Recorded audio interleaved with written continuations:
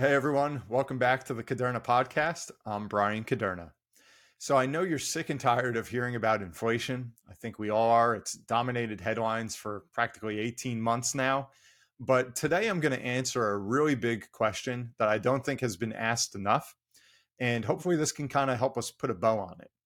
And that question is, why does the Federal Reserve have a target inflation rate of 2%? All right. So just yesterday, July 12th, the Bureau of Labor Statistics came out with the latest CPI reporting. Again, that's the Consumer Price Index, which is widely recognized as the quote unquote inflation rate. So the report showed as of June that inflation was running at about 3%. All right. So that's the lowest figure we've seen in quite some time. Very welcome news. We've seen just in the past day and a half that the stock market certainly appreciated that. The American people, I'm sure, appreciated seeing that costs of living are finally slowing down. And also the Fed. I mean, that's been their number one job. Their public enemy number one has been inflation. And they're seeing that those aggressive rate hikes they've been doing are actually working. You know, the proof is in the pudding. Just for context, don't forget this time last year when we got the reading for June of 2022, that number was 9.1%. All right, so inflation 3 times higher just a year ago versus where it is today. But Fed Chairman Jerome Powell just last month told House lawmakers that inflation, and this is a quote, inflation has moderated somewhat since the middle of last year. Nonetheless, inflation pressures continue to run high, and the process of getting inflation back down to 2% has a long way to go. So there it is, that 2% number. So as we've gotten this very informal, formal education on inflation over the past year and a half, let's go to that number. Let's examine that 2%. Is going to require work and time and sweat and toil. If money wasn't an issue, what would I be doing? Don't worry about it. You'll figure it out. Change is the only constant. The Caderna Podcast.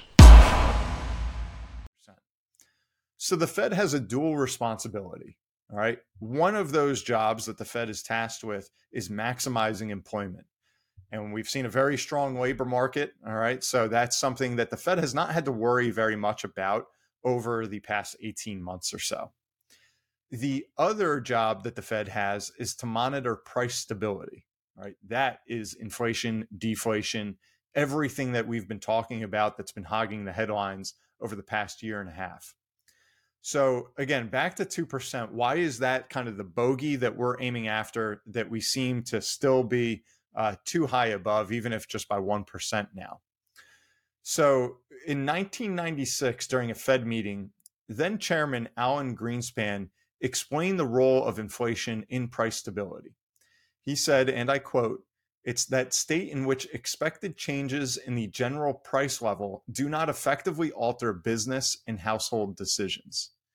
In other words, they wanted to come up with a rate that could just easily be baked into just the natural progression of inflation, but such that year to year, the American people, households, business owners would almost not notice it. They wouldn't have to alter their financial plans and have some sort of shock that, wow, the prices of X, Y, and Z have gone up so much, but rather it's just at a slow, moderate 2% that they don't need to really worry so much about in their everyday decision making. It was around that time in the mid 90s that this unspoken target inflation rate of 2% was informally adopted, we'll say. But since then, obviously, it has become a bit more formal, and not just here in America. Right, the Bank of Canada, the Bank of Japan, the Bank of England, the European Central Bank, and Sweden's Riksbank, they all maintain a 2% target as well. So this has now become a bit of an international standard for central banks to really go after. So again, where did it come from? Where's kind of the history of this? Now, there's not a definitive point in time where the world said 2% is the right inflation rate, but many economists point to a gentleman by the name of Don Brash. He was the former governor of the Reserve Bank of New Zealand, and in 1989, he did create a target, a goal of 2%. All right, at that time, New Zealand was coming off of an inflation rate of 15%. It was crushing their country and their people. And so Brash's team knew that they had to get that rate down. And as inflation began to fall and went down to 10% and 8%, and everyone kept saying, you know, are we down? Are we far enough down? And he kept saying, no, we have more work to do. Eventually, he said enough is enough. And his team came up with a 2% target, that they would not stop their battle against inflation until they hit 2%.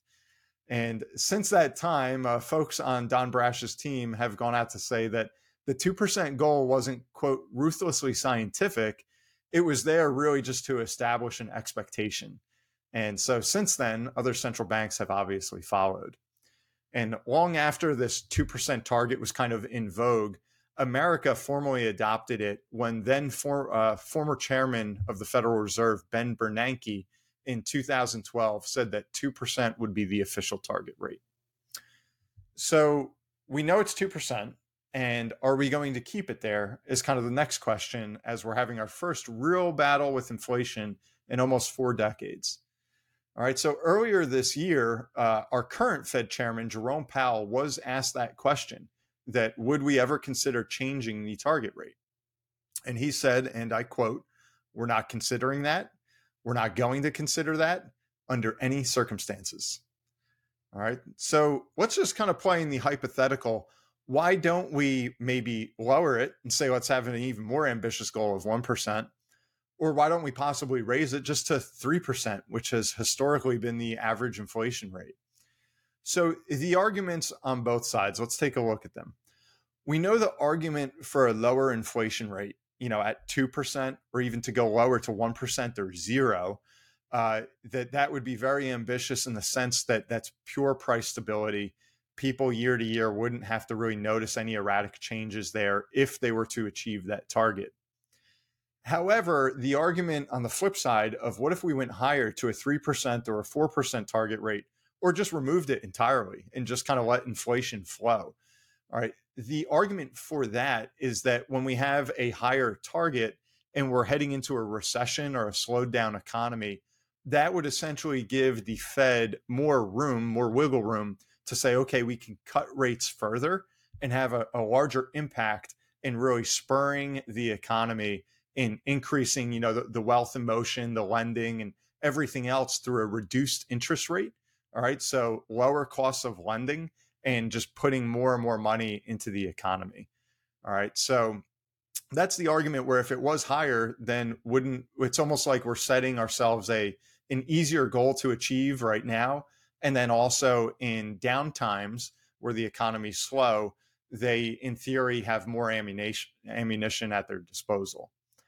However, if we start to just say, let's have a higher rate at 3%, 4%, or just let it float, then the people, business owners, households might have to get more accustomed to seeing the cost of living rising at a rate in which it would not be negligible, as Alan Greenspan said, you know, so long ago. Now we would start to see rates going up quickly, you know, because we have essentially a lower bar to hit. All right. Furthermore, if we said, you know, well, what if we were at a 1% rate then, or a 0%, or we said we'll stay at 2%, just because those seem to be nice low numbers that don't shock us year to year.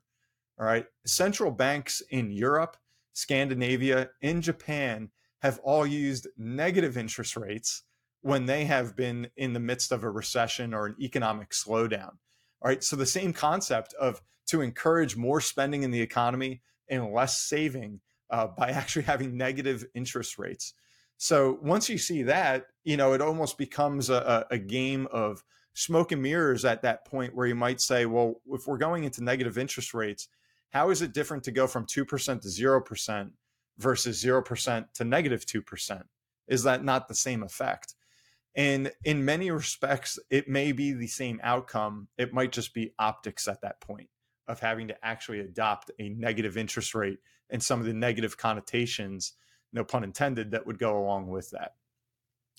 So by now, with all of this data that we're digesting right now, I think there's a follow-up question, which you may have, and I know that I've had it, and a lot of other people have kind of brought it up, that if the layperson out there wants to kind of throw a question to really a brain buster to the economists, they would say, what would happen if economic stimulus packages, all right, let's say we just gave $1 to every single person out there across the board, or if we gave $100 to every single person out there, all right, or conversely, if we gave everyone across the board a 5% raise or a 5% pay cut, are they any richer or poorer for this change? And in general, the answer is no. Okay. When we allow that all to kind of work itself through the economy, we see that currency is just a measure of relativity. Okay. So if people are used to a 6% sustained inflation that suddenly raises to 7%, would it not then be a lesser shock from 2% inflation that doubles to 4%? All right. And it's kind of the same thing of, like I said, cutting interest rates from 2 to 0 versus 0 to negative 2%. And we start to see really, it's not so much about the 2% being that like a magical number that we need to hit, that we found the silver bullet in economics. It's more about the target that we have and that we have a defined expectation. And so the value is more on transparency and communication of the Fed goal rather than saying we have the correct target rate. So in closing, that's how I would leave it for today and say it's not necessarily that 2% is right. It's that the target is right. Thanks for tuning in to another episode of the Kuderna Podcast. I'm your host, Brian Kuderna. Be sure to subscribe wherever you're listening or watching. Please leave us a review, and I can't wait to see you next time.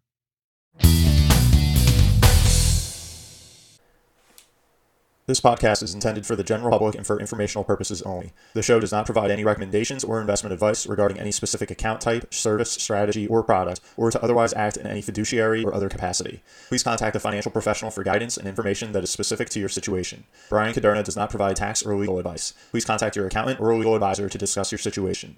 Guest speakers and their firms are not affiliated with or endorsed by Park Avenue Securities, Guardian, or Kuderna Financial Team, and opinions stated are their own. All investments contain risk and may lose value. Past performance is not a guarantee of future results. References to specific securities, asset classes, and financial markets are for illustrative purposes only and do not constitute a solicitation, offer, or recommendation to purchase or sell a security. Brian Kuderna is a registered representative and financial advisor of Park Avenue Securities, LLC, PAS. OSJ 300 Broadacres Drive, Suite 175, Bloomfield, New Jersey, 07003. Phone number 973-244-4420. Securities products and advisory services offered through PAS, member FINRA SIPC. Financial representative of the Guardian Life Insurance Company of America, Guardian, New York, New York. PAS is a wholly owned subsidiary of Guardian. Kuderna Financial Team is not an affiliate or subsidiary of PAS or Guardian. California Insurance License Number 0K04194.